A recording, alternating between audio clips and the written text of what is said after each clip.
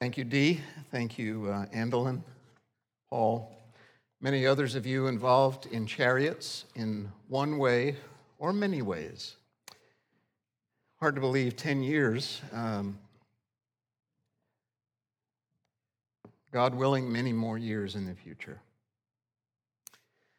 Well, it's good to be back with you because a few weeks ago, my wife and I led a group of about 26 people to the Holy Land. And on one of our days, we went all the way to the north, where Israel's border is with Syria. We were able to stand there just a mile or two from the fence and look over and hear the stories, the sad stories of the past as well as the present. You may know that over 500,000 Syrians have been killed in that country by their own people. Many more refugees being dispersed into other countries, and a very sad situation. That got me thinking, wow, we're able to look here in safety in the country of Israel. We felt very safe and secure, no problems there. I was talking later to an Arab friend in Jerusalem who is a Christian, and hearing some of the struggles that he's going through as a Christian, as an Arab in a Jewish state, and then trying to put myself in his spot, just like I was trying to put myself in the country of Syria. I was also remembering that in April, I met a pastor friend who had recently come from Syria because he was over there to help pastors in Syria deal with the refugees and help the suffering that's going on there. And, before I talked to my pastor friend over in Newtown, I didn't even think about that. That wasn't on my radar, right? Christian churches in Syria. You hear about the bad news, and here's the gospel going on. I shouldn't have been surprised. Then I talked to my Arab friend, who's a Christian, trying to navigate what does it mean with Muslim friends and neighbors, and the state of Israel, and then we get back home. We go to Newark Airport, you give them your passport, and they say, "Welcome home." And we all like, oh man, good to be here. Have you ever experienced and maybe are experiencing this, could we say, navigation between I'm a citizen of, for most of us, America, not all of us, but whatever your home country is. And then the Bible says we are citizens of the kingdom of God if we're Christians. And those two are not competing, but somehow they have to be integrated together. That's always been true for Christians. And our series is entitled Strangers, because that's who we are. We're in this kingdom, but we're also in the other kingdom. But we're blended. Well, how does that work? The Bible word that Peter uses to describe our identity is stranger, exile, foreigner. And we don't just exist there, we're here in the middle. We're at the margins, but we're not running away, we're engaged, we are loving. That's the title of our series. And we've seen that Peter calls Christians in the Roman Empire exiles. And that doesn't mean that they were refugees from their home country, probably. It means that they are not yet at their home country, heaven, the new heavens and the new earth. So this navigation is not an easy thing. That's why we're going to talk about it all the way through the month of August in the book of 1 Peter. In fact, last week, when our guest speaker, Mike Kelly, was here, he mentioned very quickly chapter 2, verse 9, where Peter calls the Christians a holy nation. Now, that wasn't his whole sermon, and you might have he might have skipped over that so quickly, but think about that. This is the nation that we live in, and this is the nation. This is a holy nation. What does that mean? There's not a one-to-one correspondence there, right?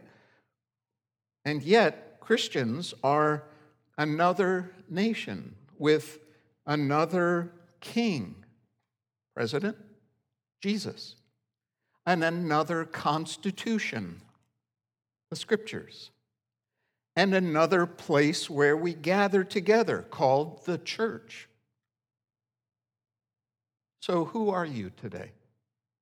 Who are we in our lives? And Pastor John Shepherd, when he started off this sermon, reminded us that there's some, could you say, different ways to integrate these. The first way is to not even start and to just segregate the two and say, we are so different that we are going to isolate ourselves. We're going to withdraw from that world. Some of you know that there are some Christians that do that, visibly in Lancaster County, right? But sometimes mentally, as Christians, we go into our own subculture, and there's very little interface with the world around us, only when there has to be. Another approach is what John called irritation. I might call it rebellion. In other words, we're standing here in the kingdom of God, and we're cursing, and we're ridiculing, and we're everything that should be said, we can make it better. That's not a stance. We'll see this today. That's not a stance that the Bible says is good. No. And then there's been some Christians that say, you know what? It's just too hard. We are just swimming against the current. Let's just go with the flow. You could call that, what? Assimilation, compromise. And when Christians start to do that, they don't do it for long because they don't hold to their Christianity for long. Because why even say you're a Christian and believe what the Bible says if you're going to say, no, we're part of the system and we're happy to be there? No, those three ways to navigate this tension are not biblical, not right. They don't work. The way that it works is the way Peter has been describing it from chapter 1, where he says, don't withdraw, don't attack, and don't dissolve into it, but remember, now here's where I want you to see, it's not that these two are polar opposites, but that the kingdom of God is above all nations, whether it's America, Mexico, Canada, Russia, China, Australia, name them as you wish. Roman Empire in Paul's day, Peter's day. And this kingdom is above eternal, multinational, and your relationship then becomes secondary when you're in the nation that you have citizenship in. So Paul can say, I have citizenship in heaven, but I'm here on earth. Can you see how that works itself out? That's what Peter's going to talk about today. And the one thing he's going to say is that's supposed to mark that relationship is that Christians, in whatever nation they're in, do good. That's what we're going to see. Now, today, it's a longer passage from 1 Peter chapter 2, and I'm going to show you the four things that he has here. And the way I'm going to do it is I will put the scripture verses up and keep them up there with a heading above it, instead of reading through the passage all at once. So, if you're with me, I hope you have your own copy of Scripture. I'll put it up here on the screen as well, because I want you to see some words that I'm highlighting. First point he's going to say is that Christians should do good to everyone. He writes, "Dear friends, I urge you as foreigners and exiles to abstain from sinful desires which wage war against your soul. Live such good lives among the pagans that though they accuse you of doing wrong, they may see your good deeds and glorify God on the day he visits you. See where he calls them strangers, foreigners, aliens? That's who we are. And the first thing he tells them is not to do good, but to not do evil. Because there's a war on. There's a war. Now, when you talk about foreigners, exiles, and a holy nation, and you use the word war, the first thing I think of is, war with ISIS or a potential war with Iran, a national conflict of sorts.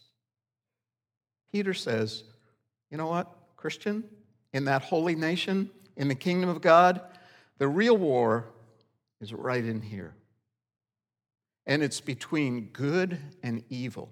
So step back for a moment and get the big picture. The God who is good created all things good. You know Genesis 1? The first day, the second day, the third day. Very many times in that 6-day, 7-day creation story, God says he saw it and he called it good. And the last day, it was very good. Now, for our vocabulary, when you use the word good, it sounds like a kind of an ordinary word, right?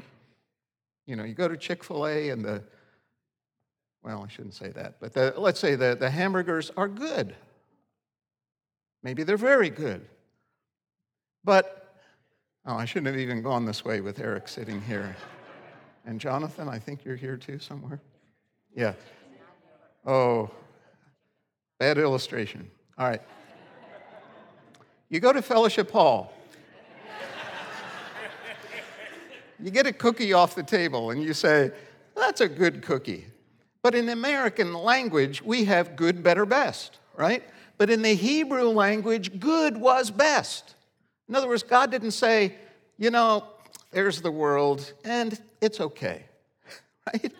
It's excellent. So when you hear the word good, think in the Bible, think the way it should be. It's perfect. That's why when God created his image bearers, he said to Adam and Eve, you choose. You can choose to follow me and the good, or you can follow the evil and go your own way, Satan's way. See it? They chose non-good. They chose evil that they thought was good. And God continued then to say, I want you back with me. I am a good God. I offer you goodness. I offer you forgiveness. And of course, Jesus came to bring it. And God will one day fill the world, the universe, with a new heaven and a new earth in which goodness dwells, righteousness dwells. Now, can you see the whole picture then? That's the portrait that the Bible sets our citizenship in. The war is still in us. Verse 11 says it's waging war. And verse 12 says we need to show good lives. As Christians, we are good and we need to show it. So what Paul says is that there's a battle going on in this new nation. And you're part of the armed forces. And in your life, you're showing God's goodness through the way you live good lives. So in chapter 2, verse 1, back there, he said we as Christians should put away sin like malice, deceit, hypocrisy, envy, slander. And then the Bible gives other lists as well. Well, how do you do that? You do it by saying, I want to take the sin that I'm wrestling with and that I see and turn it around. If you will, turn it inside out so that it's good. Have you ever thought that every sin is a virtue turned in on yourself? Let's just take an example from some of the words that Peter uses here. Let's take greed. What is greed? Greed is wanting more and more for yourself. Well, what would the virtue, what would the good be of greed? Generosity, maybe? Well, you say, how are they related? Well, in order to be generous, you have to get something to give it. Greed is getting it and keeping it. Generosity is getting it and giving it. Can you see how every sin, you could do a study on this yourself, is self-centeredness versus God-centeredness. And that's his first plea to the Christians in Rome. It's just like Jesus said in Matthew 5, let your light shine before others so they may see your good deeds and glorify your Father that's in heaven. You see, usually people don't come to know God on their own without people showing them a little beauty from God. Jesus says, you take your life that's been made good and live it out, and people are supposed, what are you? And then they connect it.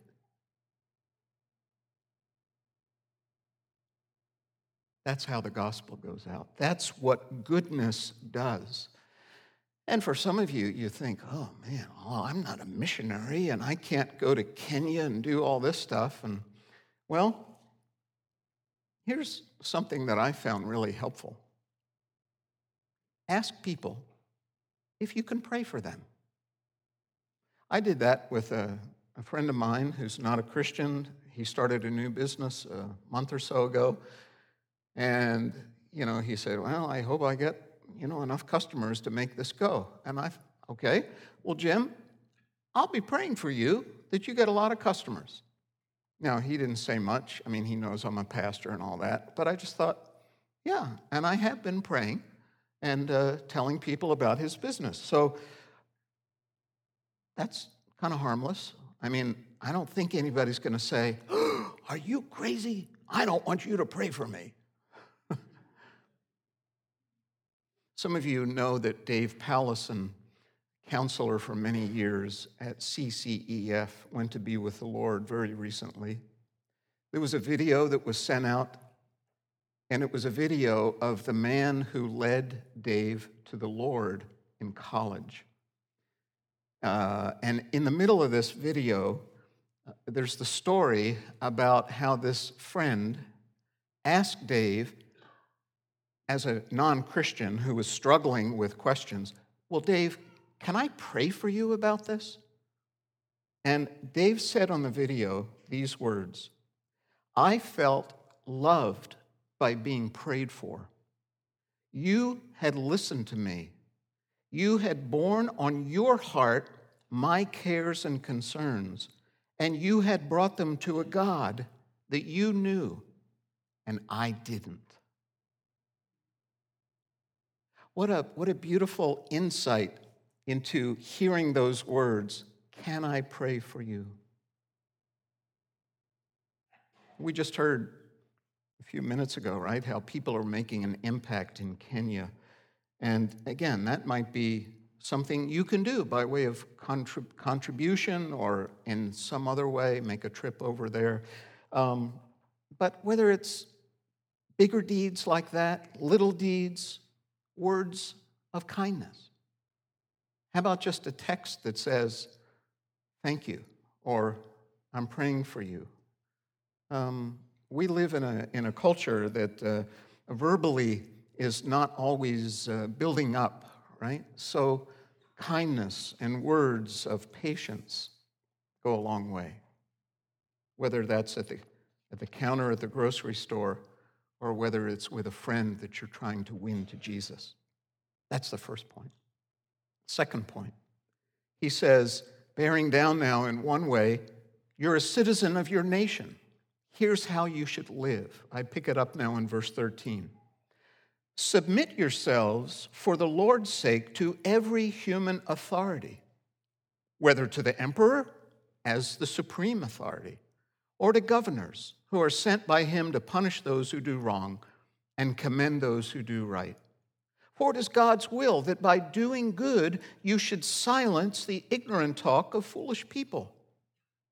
Live as free people, but do not use your freedom as a cover-up for evil. Live as God's slaves.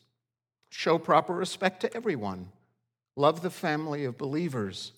Fear God. Honor the emperor. So, citizen of whatever country you belong, what is your posture toward your country?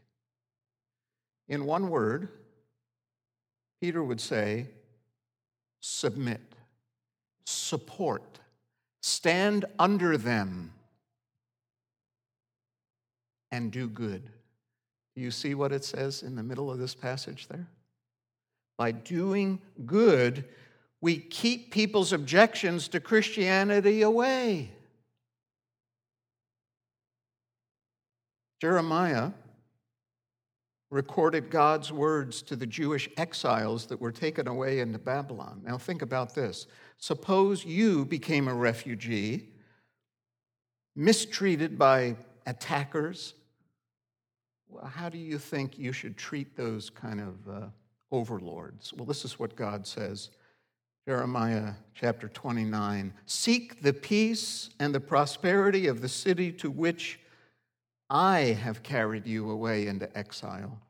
Pray to the Lord for it, because if it prospers, you too will prosper. I'm sure that was hard to swallow for many Jewish exiles who lost everything. And yet God says, no, you are under the government that is in place, whether it's Babylon, Peter writing to Rome.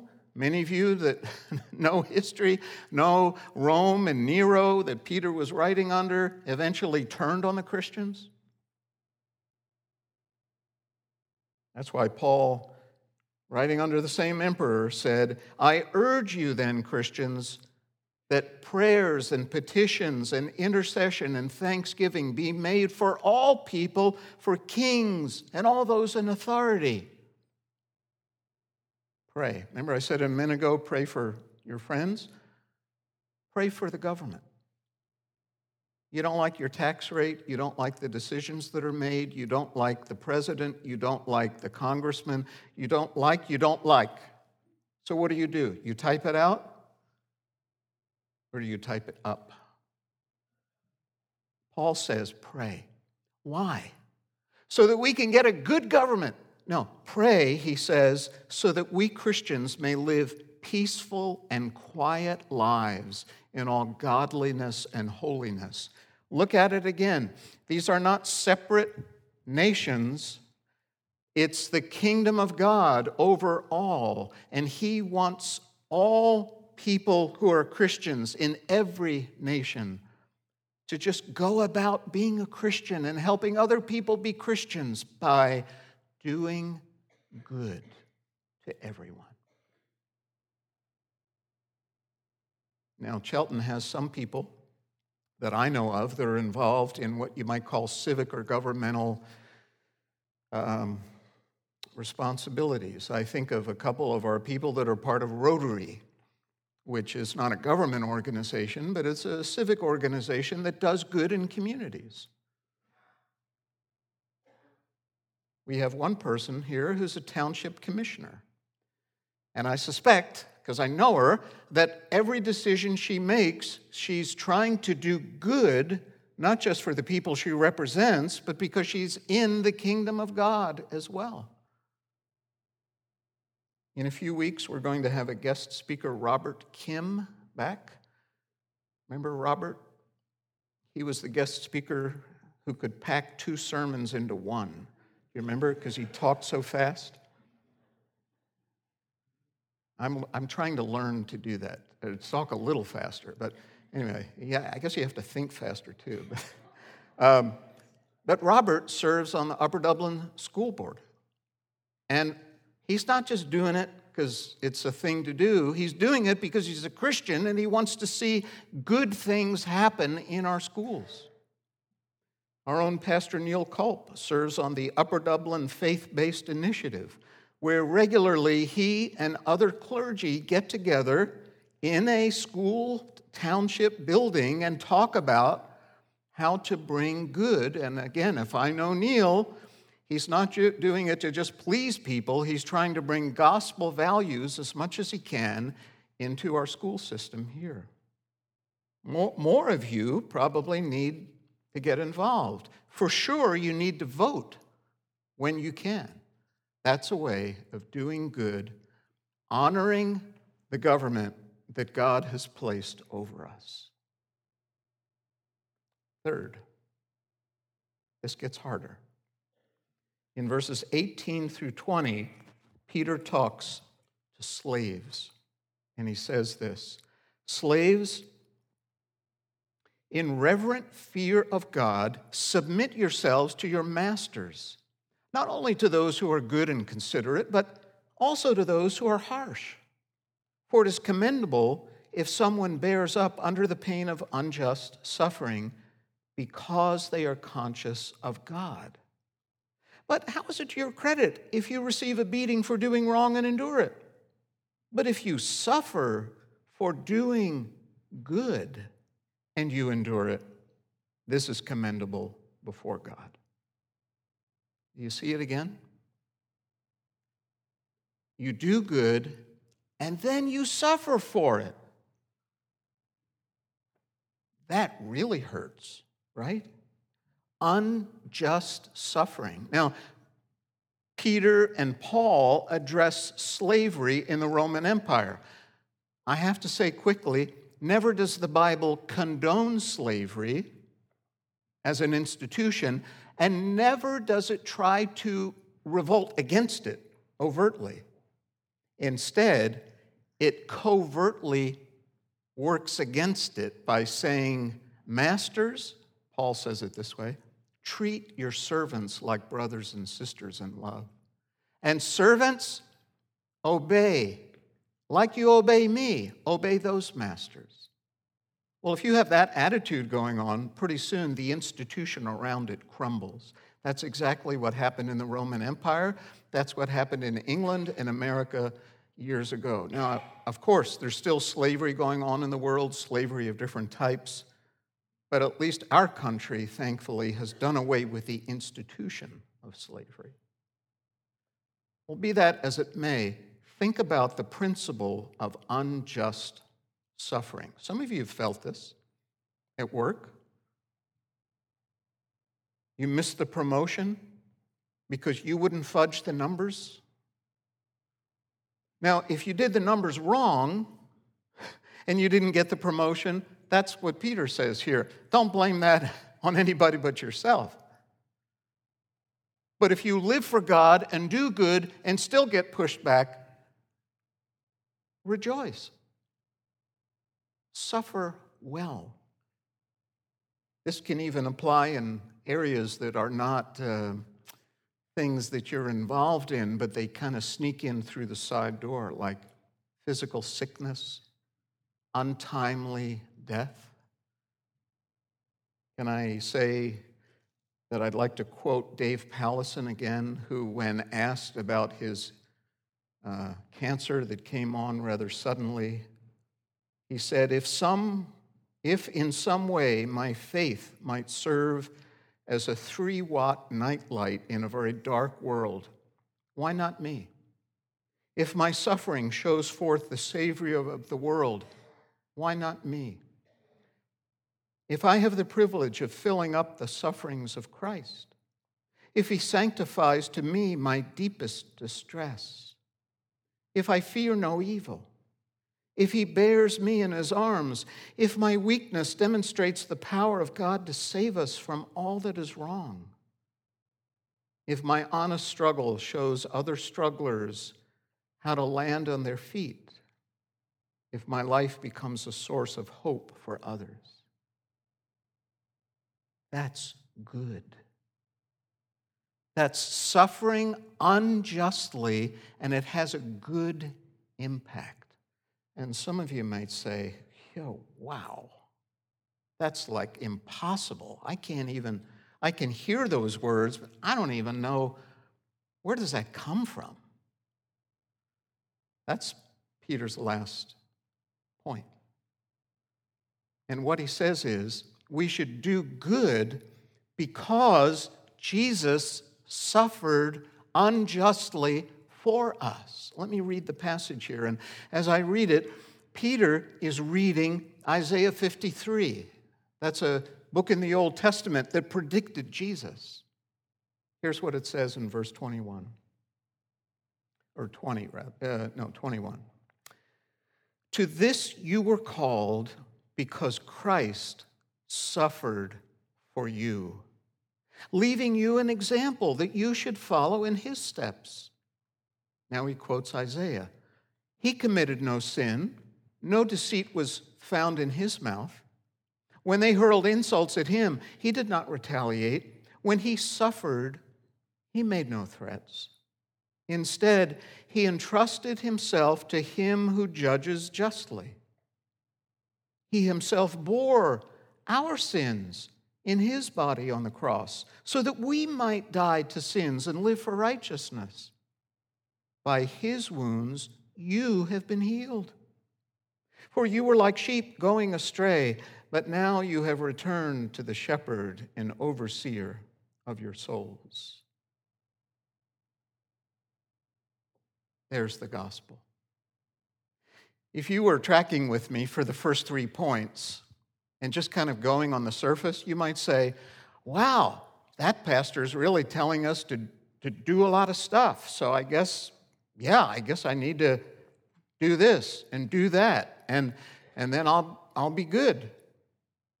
But the last point, the gospel point, shows you how to do it.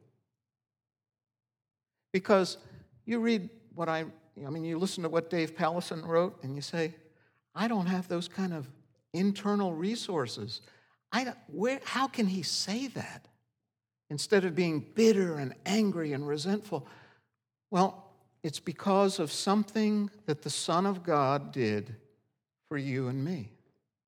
He suffered for you. He bore our sins so that in doing so we would get his righteousness. And when we get what he gave us, it gives us the resources to give to others. That's what it means that Christians are like Jesus in his death, his suffering, his burial, and his resurrection. Jesus went through that cycle, that curve, and that's what we own. We live. And the resources that we have for it are actually being piped into us from our faith in Christ, and the Spirit works in us to do these good deeds. And so now we really can do good because of the good he did for us. That's what the gospel means. God's goodness becomes ours. It transforms our hearts. It gives us a passion to spread that goodness to an evil world that God loves and wants to restore. So that's why John Wesley is supposed to have said these words. And with this I close. Do all the good you can, by all the means you can, in all the ways you can, in all the places you can, at all the times you can, to all the people you can, as long as you ever can. Let's pray.